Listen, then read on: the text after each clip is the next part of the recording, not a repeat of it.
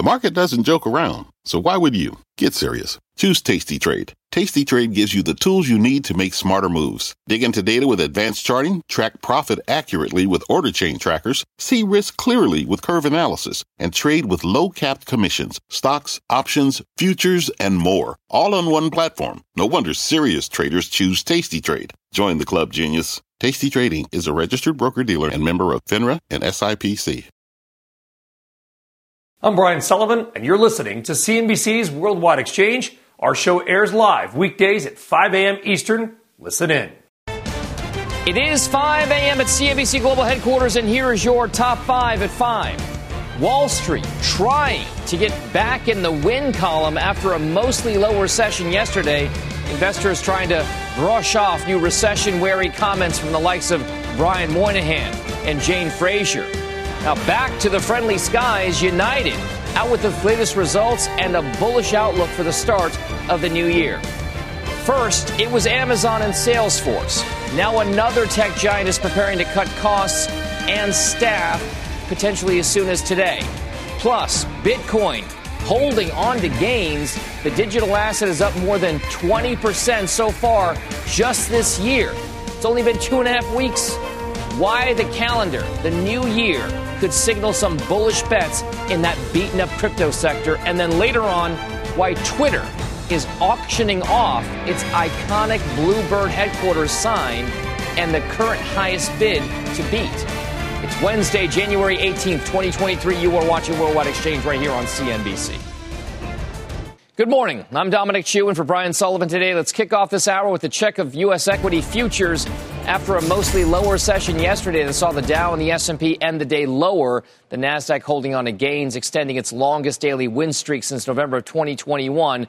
Futures right now are relatively calm but mixed. The Dow is implied lower by just a modest 19 points at this stage. The S&P up by just 1, and the Nasdaq up by 3. So all told, very, very small moves right now in the pre-market trade. We'll see if that picks up as we head towards the opening bell.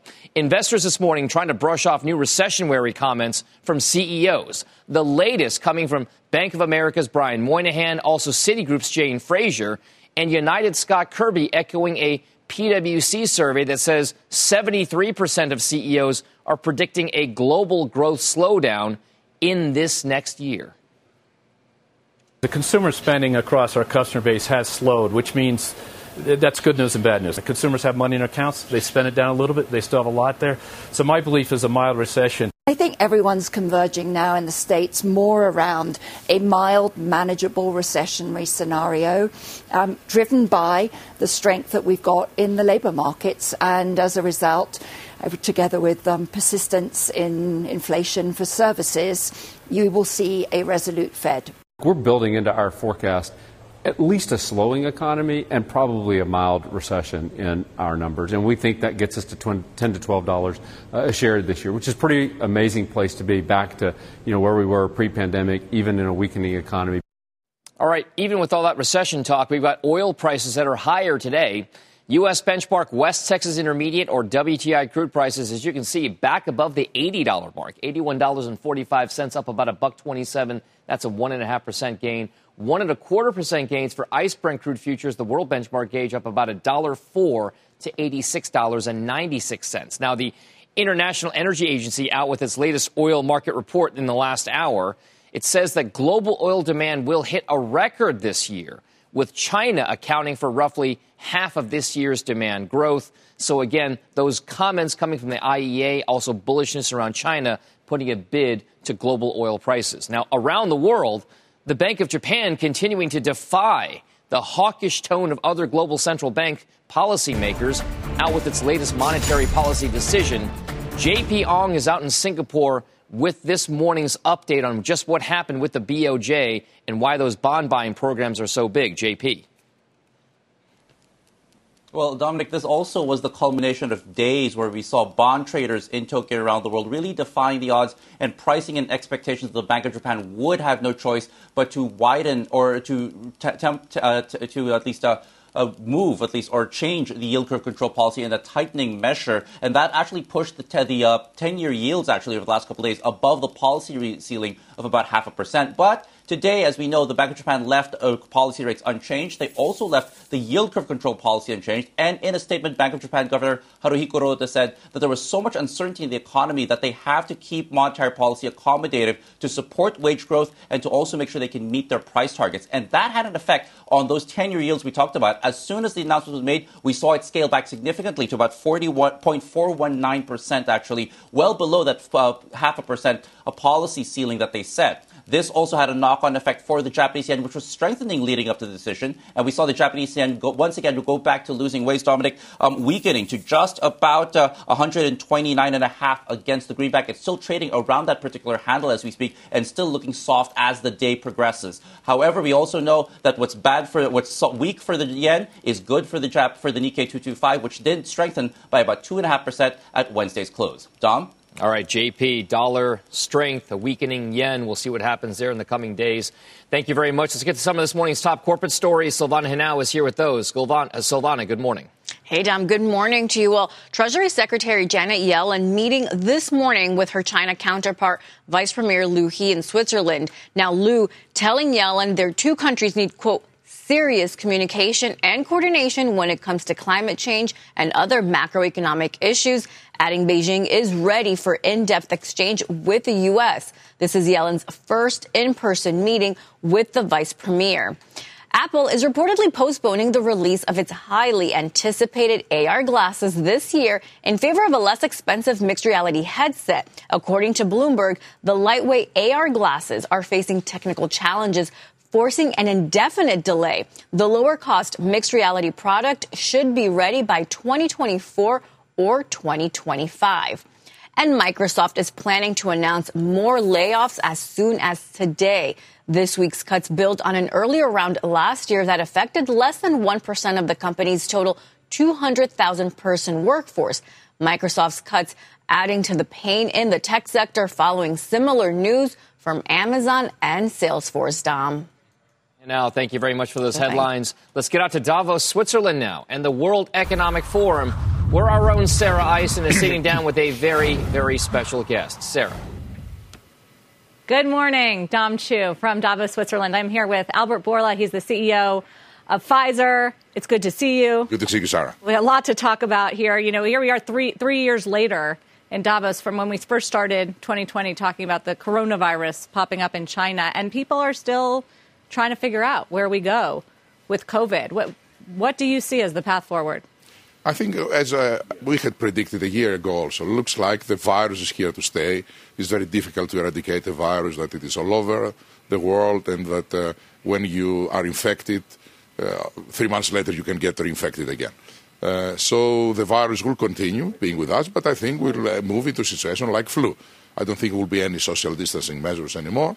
And I think people will be getting their boosters, although not at the numbers that they used to take the boosters in the beginning of the pandemic.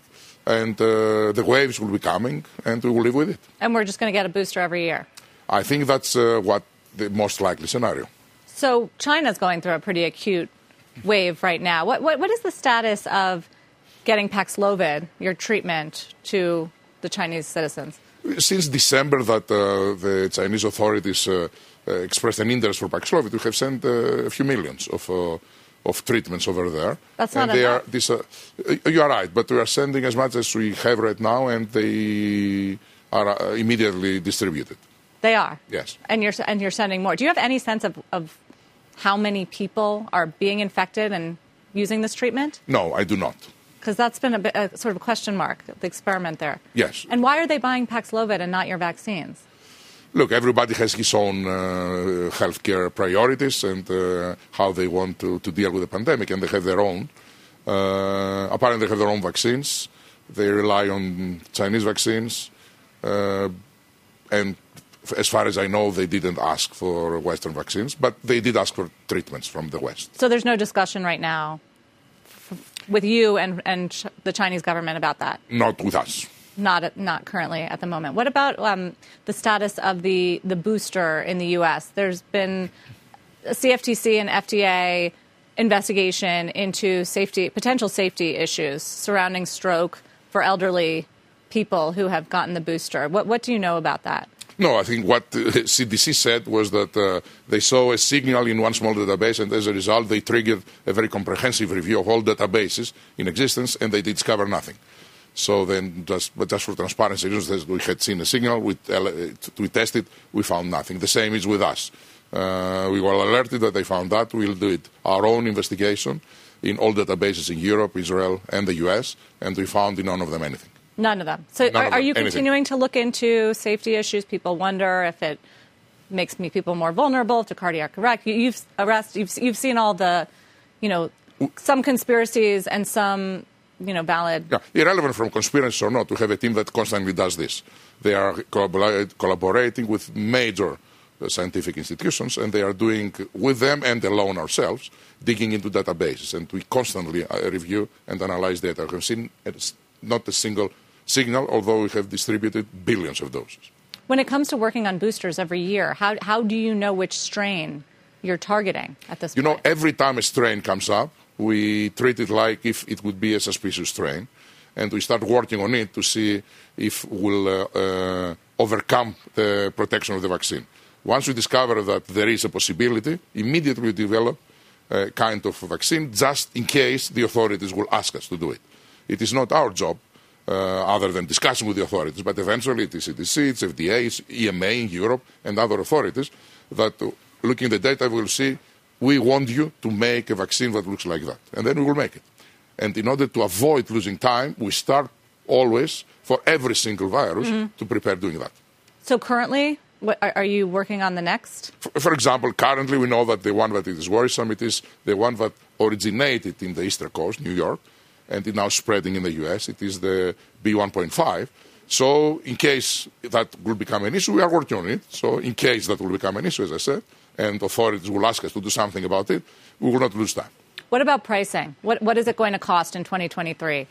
As you know, vaccines are completely free for all. Now, but in the U.S.? The U.S. is going to be completely free for all Americans. All Americans will receive it with zero copay because this is what... but what about charging the government? There are reports here looking at $100 per dose. The price, 110 with 130, will be the list price, and it is the price that will go when you go to commercial, and this is the low end of all the vaccines of this category. Wanted to also ask you about the RSV vaccine, because there was some news last night from Moderna. They released their data, very strong efficacy data. Is it apples to apples with the data that you have released around your candidate?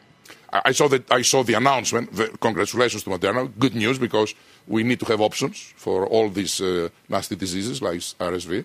You can make the comparisons between clinical trials that they are not directly, but they look at the efficacy is on the same range that we have announced. They announced 83, we announced 86, so it's more or less the same. I haven't seen the safety profile yet in detail, where I'm sure that they will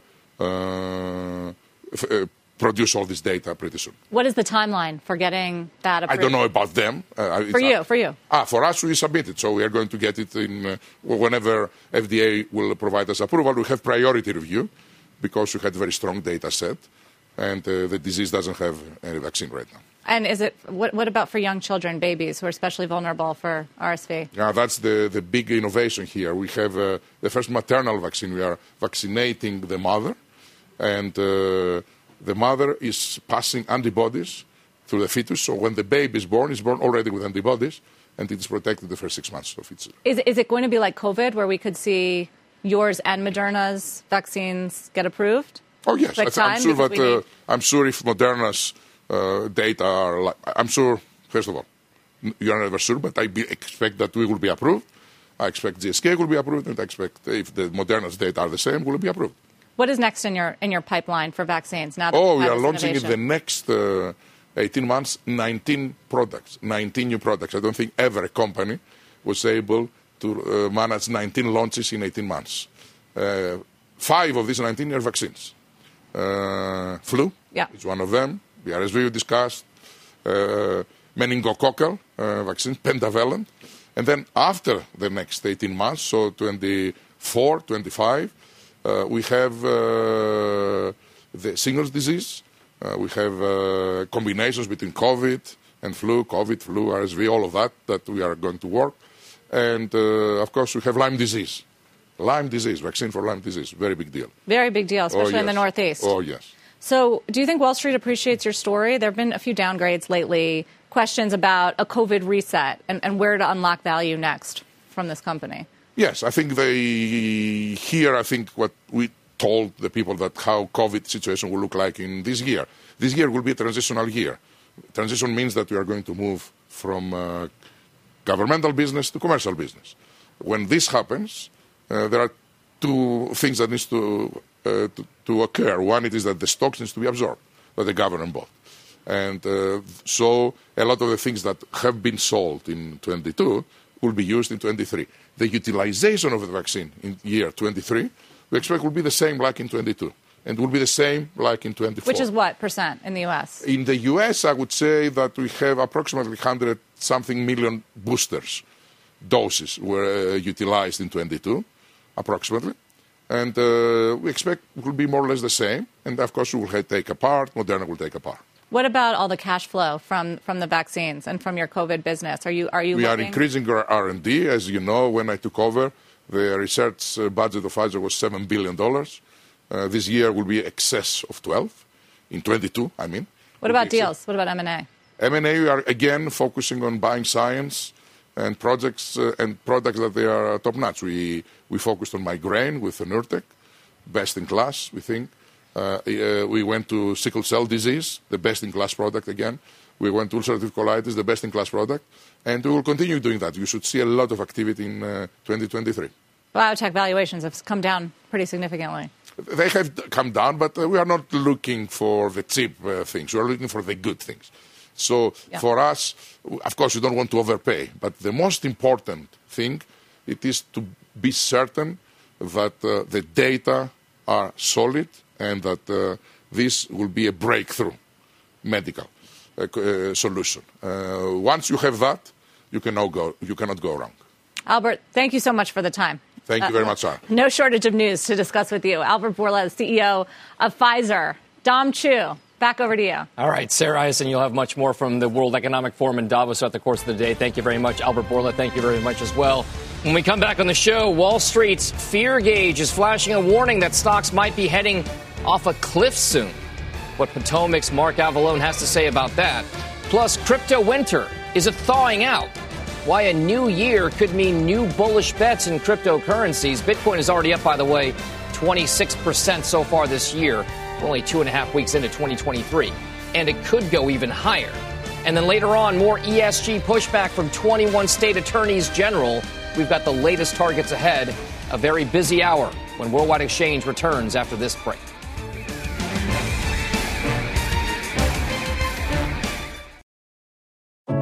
What does it mean to be rich? Maybe it's less about reaching a magic number and more about discovering the magic in life. At Edward Jones, our dedicated financial advisors are the people you can count on for financial strategies that help support a life you love. Because the key to being rich is knowing what counts. Learn more about our comprehensive approach to planning at edwardjones.com/findyourrich. Edward Jones, member SIPC.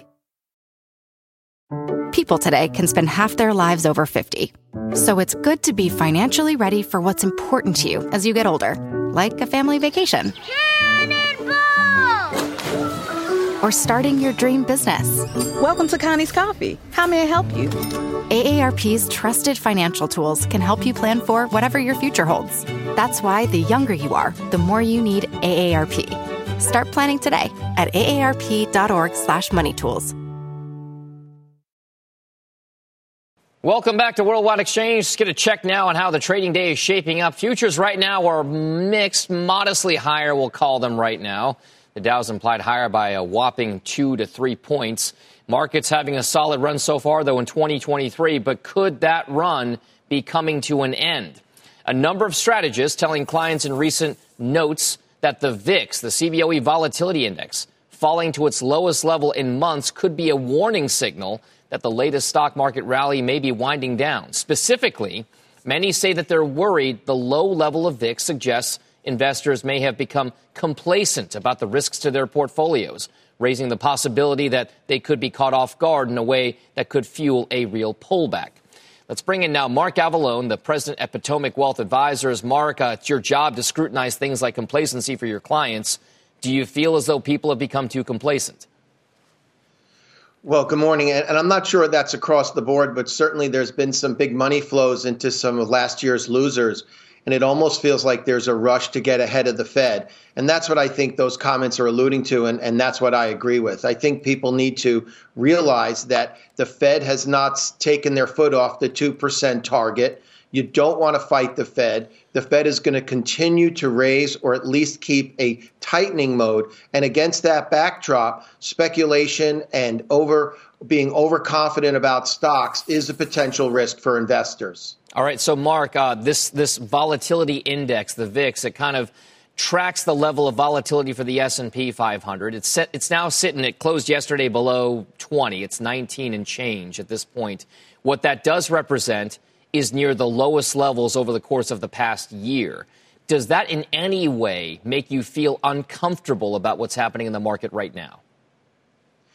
Well, it's interesting because in a bear market, when the VIX gets close to 20, it's actually been a sell signal. If you look at last year's charts, whenever we had confidence or complacency and the VIX lowering into this 20 range, it was a really good time to sell and take some of those interim profits from the bear market bounces. So it's really difficult to say this is the bottom and the VIX is right. But I don't think that's the case right now. I think we have a few more shakeouts to go. And until we get clarity, until we get a real drop in inflation, we're a mile away from that 2% number. And until we get language out of the Fed that isn't hawkish, they've all been hawkish, I think the VIX is a contraindicator, and that's how I would look at it. All right, so if that's the case, take us through what your thinking is right now with regard to the outlook. Is this a time now where you raise money, you raise cash, you sit still? How is the bond market looking? We've got interest rates that are maybe relatively attractive to what they have been historically over, say, the last 10 years. What exactly is the strategy from your standpoint? Well, if your baseline is a continued Fed tightening and a modest recession, if any, which is our baseline, we still want to invest in stocks, and we still want to invest in quality stocks, not that speculation stuff that we saw last year blow up. I know there's been a little run at it, but that's not where I'd want to be. And the bond side, as you mentioned, is very interesting.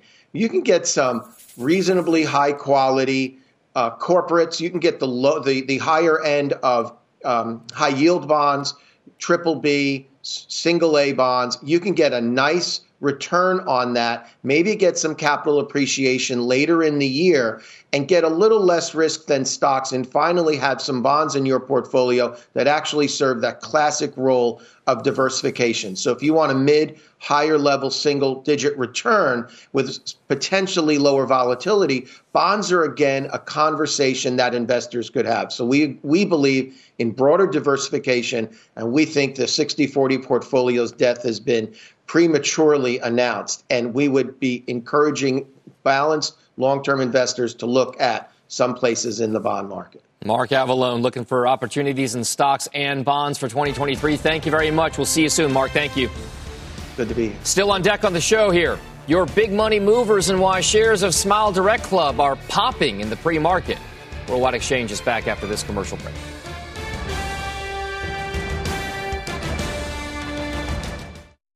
This podcast is supported by FedEx. Dear small and medium businesses, no one wants happy customers more than you do. That's why FedEx offers you picture proof of delivery, packageless and paperless returns, as well as weekend home delivery to 98% of the U.S. on Saturday and 50% on Sunday. See the FedEx service guide for delivery information. FedEx Ground service is also faster to more locations than UPS Ground. See what FedEx can do for your business. Absolutely, positively FedEx. Welcome back to Worldwide Exchange. Time now for your big money movers. First up, you've got United Airlines telling investors it will top earnings estimates in 2023 due to strong travel demand and higher operating profit margins. The carrier expects to earn between $10 and $12 a share, well above consensus estimates for $6.64 a share. CEO Scott Kirby on Fast Money yesterday says the company has good insight for the rest of the year. Mostly it's a strong demand environment, and we look out at it, and we have really good insight, particularly for this quarter, what's going to happen. We have reasonably good insight actually for the second quarter and beyond. And what we can see, is really strong demand patterns, especially in the second half of the month. The first half of the quarter is not quite as strong. That's mostly because this new travel patterns that come from hybrid work. All right. Those United shares, by the way, just up about 3% right now. Stock number 2 is Moderna. The biotech company says its RSV vaccine is 84% effective at preventing the respiratory disease in adults ages 60 and older. Moderna uses the same messenger RNA, mRNA technology for the RSV vaccine as it does for its COVID vaccine shots. Those shares, by the way, up about 6% pre-market. And then lastly, we mentioned it before, Smile Direct Club.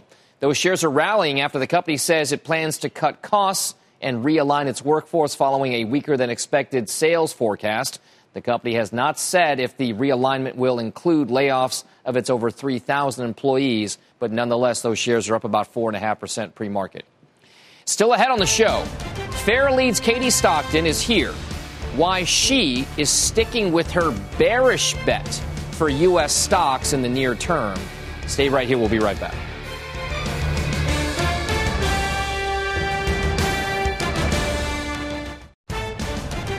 Stocks looking to get back on track. The Dow and S&P snapping their 4-day winning streaks as investors gear up for another round of earnings to provide some momentum. Crypto finding fresh legs in the new year. Bitcoin trading back above the $21,000 level as investors questions whether a bull run may be taking shape. And then new details emerging in the FTX bankruptcy as the failed crypto exchange throws cold water on hopes of customers being made whole. It's Wednesday, January 18th. You are watching Worldwide Exchange right here on CNBC. Welcome back to Worldwide Exchange. I'm Dominic Chu in for Brian Sullivan this morning. Let's get right to how the day is shaping up.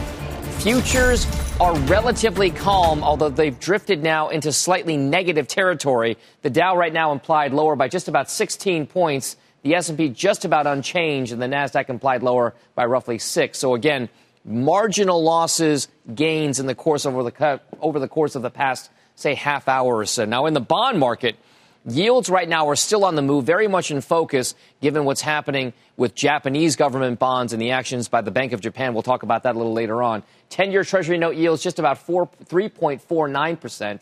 The 2-year note yield just about 4.19% as well. And the 30-year long bond, 3.61%, as you can see there. Let's also hit oil prices. A bit of a bullish move here for oil prices on some China reopening optimism, fuel demand forecast, that sort of thing. U.S. benchmark West Texas Intermediate or WTI crude prices up about $1.39 to $81.57. That's a 1.75% gain. ICE Brent crude futures, the world benchmark gauge, $87.09. That's up $1.17 or roughly a 1.5% gain. Let's get a check on some of this morning's top stories now. Silvana Henao is back with those. Hi, Silvana. Hi, Dom. Well, Republican attorneys general from 21 states are questioning a pair of corporate proxy advisors over their recommendations to clients on ESG initiatives. The AGs are looking to find out whether the voting recommendations by Institutional Shareholder Services and Glass Lewis on such issues as climate and boardroom diversity violated duties to their clients. The two companies are the latest financial groups to receive pressure from Republican state officials over sustainable investing initiatives. FTX is apparently facing a substantial shortfall of what it owes customers. New court documents revealing the collapsed crypto exchange has identified $5.5 billion of liquid assets. An additional $415 million was hacked and stolen hours after the company filed for bankruptcy. The newly disclosed balances contrast with statements by FTX founder Sam Bankman-Fried that U.S. customers could be made whole.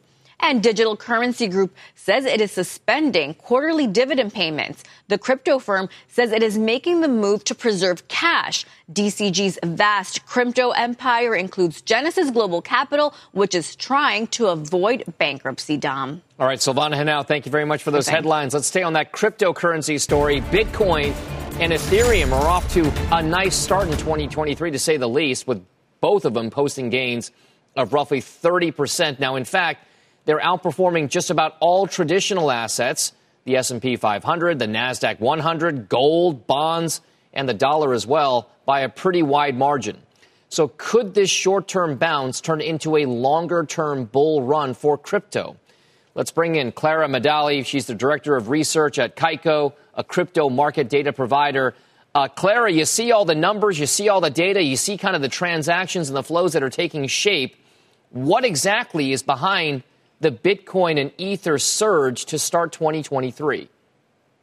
That's a great question. I mean, selling pressure has been extremely strong ever since the FTX collapse. The FTX collapse has cast a very long shadow over the industry and specifically crypto prices. But now we're seeing Bitcoin outperform the S&P 500 many times. And so I really want to emphasize that the exact cause of this rally remain unclear beyond general seller exhaustion and overall positive inflation data. I think crypto has been very closely linked to what's going on at the macro level. And so traders are searching for any sign right now of a bullish reversal, and we got that last week in the inflation data. So the inflation data is one thing, Clara, but as you can see there, I mean, inflation data is also driving other risk-related assets as well. For cryptocurrencies, you mentioned seller exhaustion. It was months that crypto was floating between 15,000 and 17,000. We'll just say 16,000 roughly. It couldn't get out of that range. What exactly then triggered this? Why exactly was there any kind of a fundamental reason why buyers are out there again and sellers are, in your words, exhausted? Yeah, I mean, over the past year, what we saw when looking at the data is on the day of the Fed inflation data releases, we saw sharp upticks in crypto volatility. And I really think that at the macro level, that has been the strongest driver of crypto prices over the past year. And we saw that last week because, frankly, when we're looking at industry news, it has not been positive throughout the start of 2023. There are many ongoing bankruptcies, which could in the future put downward pressure on crypto prices. So for now, we have to attribute the latest rally to what's happening at the macro level. Okay, so the macro level is one thing, Clara. I mean, there's also this perhaps school of thought or this theory, right, that many of those people who were long cryptocurrencies sold them last year, took some of the losses for the calendar tax year of last year, and have now kind of reset, if you will, some of their return objectives. Is that something that you might think could play out, or is that just something that crypto bulls are trying to latch onto to explain any kind of crypto bullishness out there? Yeah, that's certainly a possibility. I think one other thing I forgot to mention is what's going on in derivatives markets. So a lot of traders were positioned towards the short side. So when there was actually a quick rally last week, that could have actually liquidated a lot of these short positions, which in turn would push up prices a bit further. So I think what may be happening is a bit of a combination between what's happening on these volatile derivatives markets, where there tends to be a lot more leverage, and when there's a small uptick in activity on spot markets that can actually have a cascading effect. So I think what you said is certainly one possibility, but we also have to look directly at what's happening in these derivatives markets. All right. Clara Medali with the bullish, at least, moves in cryptocurrency. And by the way, we're going to talk to Katie Stockton later on in this show about why she sees a pullback possibly coming for cryptocurrencies. So we'll have both sides of that trade, if you will. Coming up on the show, gauging the strength of the consumer, what to watch for in retail sales figures for the critical holiday shopping season. But first, as we head out to break, some of your top trending stories. Netflix is looking to hire a flight attendant for one of its private jets and offering a salary of up to, get this, $385,000. Responsibilities will include maintaining the stockroom and other flight attendant duties. That's a good job, perhaps. Meryl Streep is joining season 3 of the hit Hulu series Only Murders in the Building. The streaming series has begun production according to an Instagram video from show star Selena Gomez. Hey guys, we're on set. Hey. What are we shooting? Oh, hi there. Season 3. Right. The gang is back. Hello. Yay. Could this honestly get any better? Oh, wait. Well, I do think it could get a little bit better. In one way. Why? What do you mean? Steve, you want a pillow? Yeah, oh, please. Thank you. Thank you, ma'am. Marty, anything you need? Just the tea that I had asked for a half an hour ago. I'm okay, thank you, Meryl. You're sweet. Cameos galore in that. And by the way, Twitter is auctioning off items including espresso machines and kegerators from its San Francisco headquarters facility as CEO Elon Musk looks to drastically cut costs. A neon sign displaying the company's corporate logo, the iconic blue bird, is currently fetching a bid of over $17,000. Maybe it should be worth more or less. Who knows? Worldwide Exchange is back in a moment. All right, welcome back to Worldwide Exchange. Investors are gearing up for the latest look at the consumer and the impact of inflation. Retail sales figures for December are due out this morning. That figure dipping just over 0.5% back in November, marking the biggest monthly decline in 2022 due to a pullback in holiday shopping, home projects, and auto purchases as well. Now, key retail leaders, including the CEOs of Lowe's, Kroger, Macy's, amongst others, gathering at the annual National Retail Federation, or NRF, show in New York City this past weekend, where the outlook on the sector's year ahead was mixed. So let's bring in Katie Thomas, who's the lead at the Carney and Consumer Institute. Katie, we turn to you often for all things consumer. Can you take us through what exactly the feel was thematically with regard to what the holiday shopping season will end up looking like and what it actually says about the strength of the U.S. consumer? Yeah, absolutely, Tom. Thanks for having me. You're right. At NRF, things were certainly mixed. There was a lot of talk about the return of the physical store and the importance of the physical store across different sectors, across different types of retailers. But they did weigh in that they're really focusing back on fundamentals and attention to detail, really trying to stay true to the brand.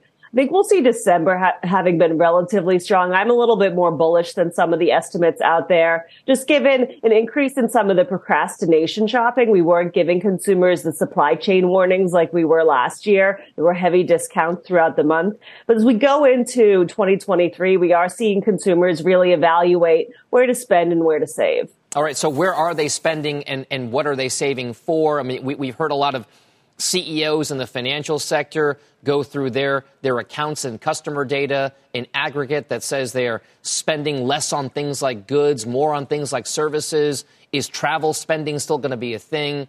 Are physical stores going to be selling more apparel, or are people going more towards durable goods? What exactly is developing in 2023?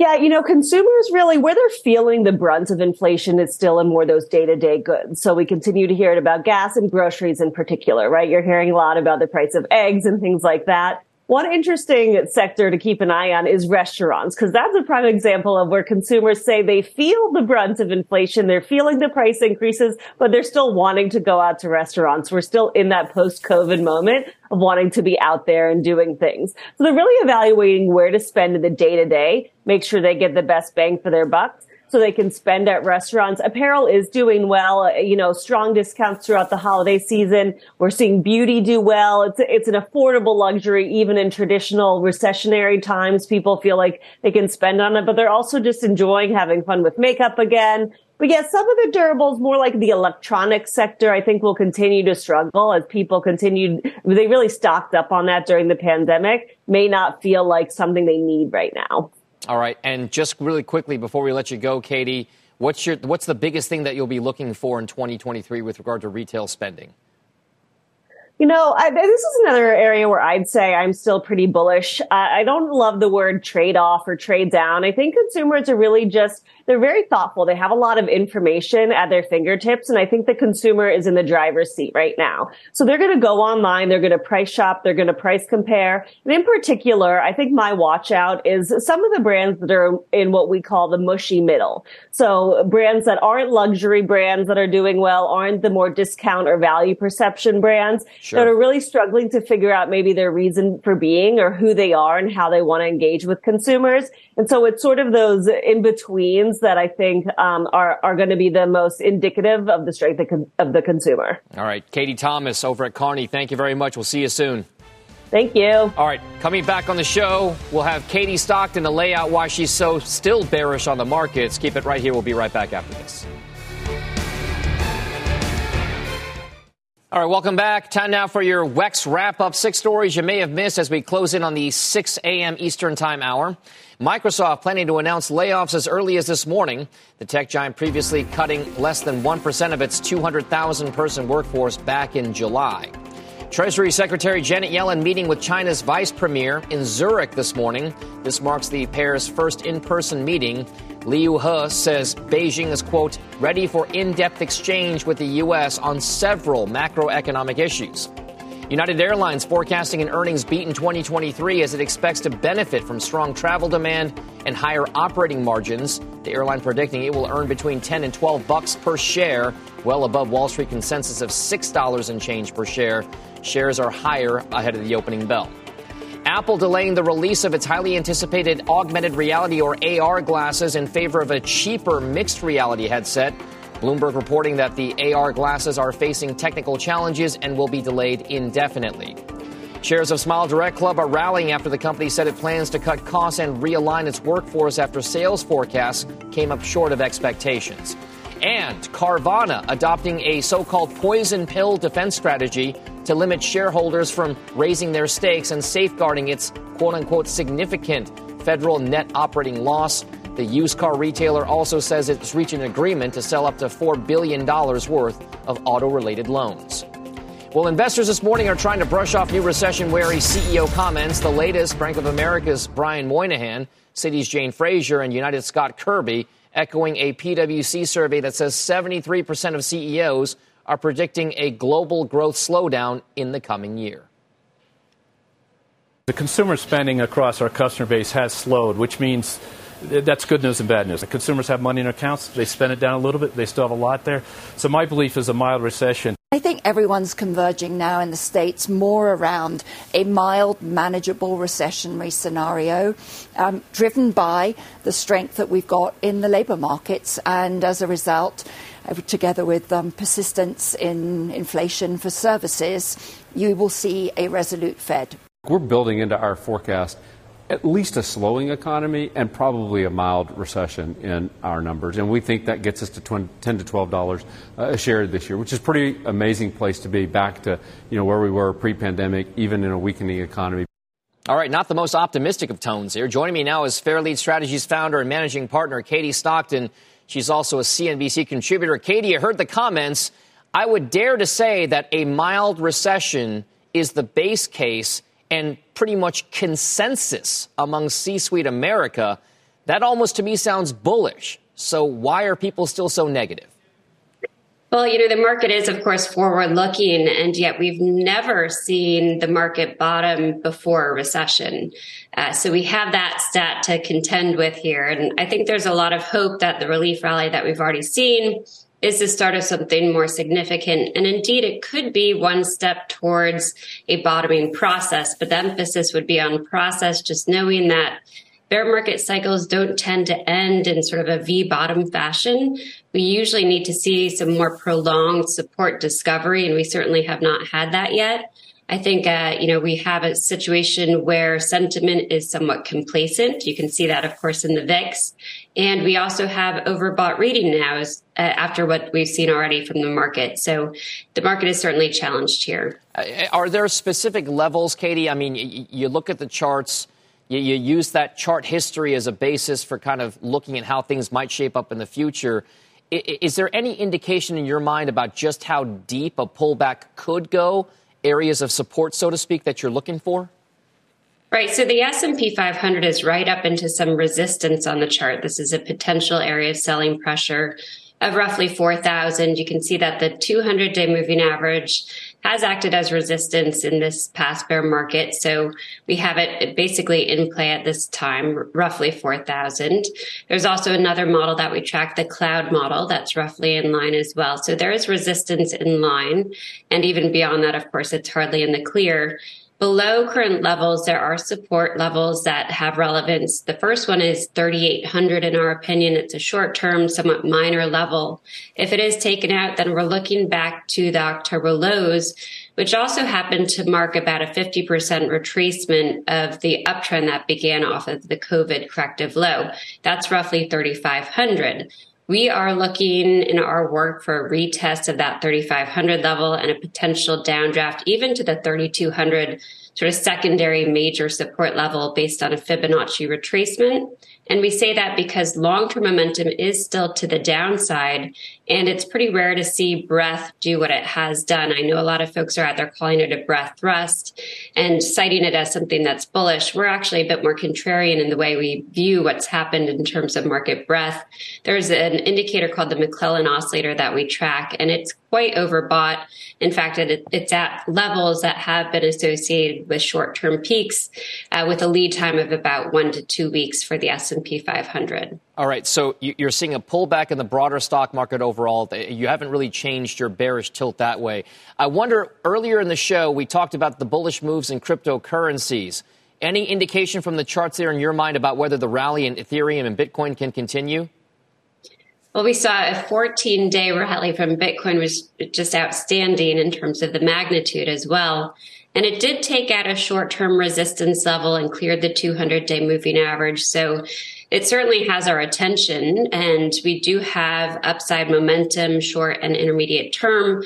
But even just with the last day and a half or so of the pullback that we've seen, we see that as a reaction now to short-term overbought conditions that, as you can tell, we think will affect risk assets more broadly. So we want to see how far Bitcoin and others retrace. We suspect that they may see a full retracement of this sort of 14-day up move, and that it will look a bit like a blip on the chart. We say that again because that long-term momentum is still to the downside, and it feels like it's a bit speculative. There's, with that, the low reading in the volatility index, or VIX, which shows some complacency in the markets. We also have the meme stock getting some interest.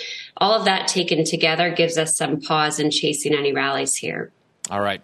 Katie Stockton at Fairlead Strategies, thank you very much. Always great to get your thoughts. We'll see you soon. Thanks, Tom.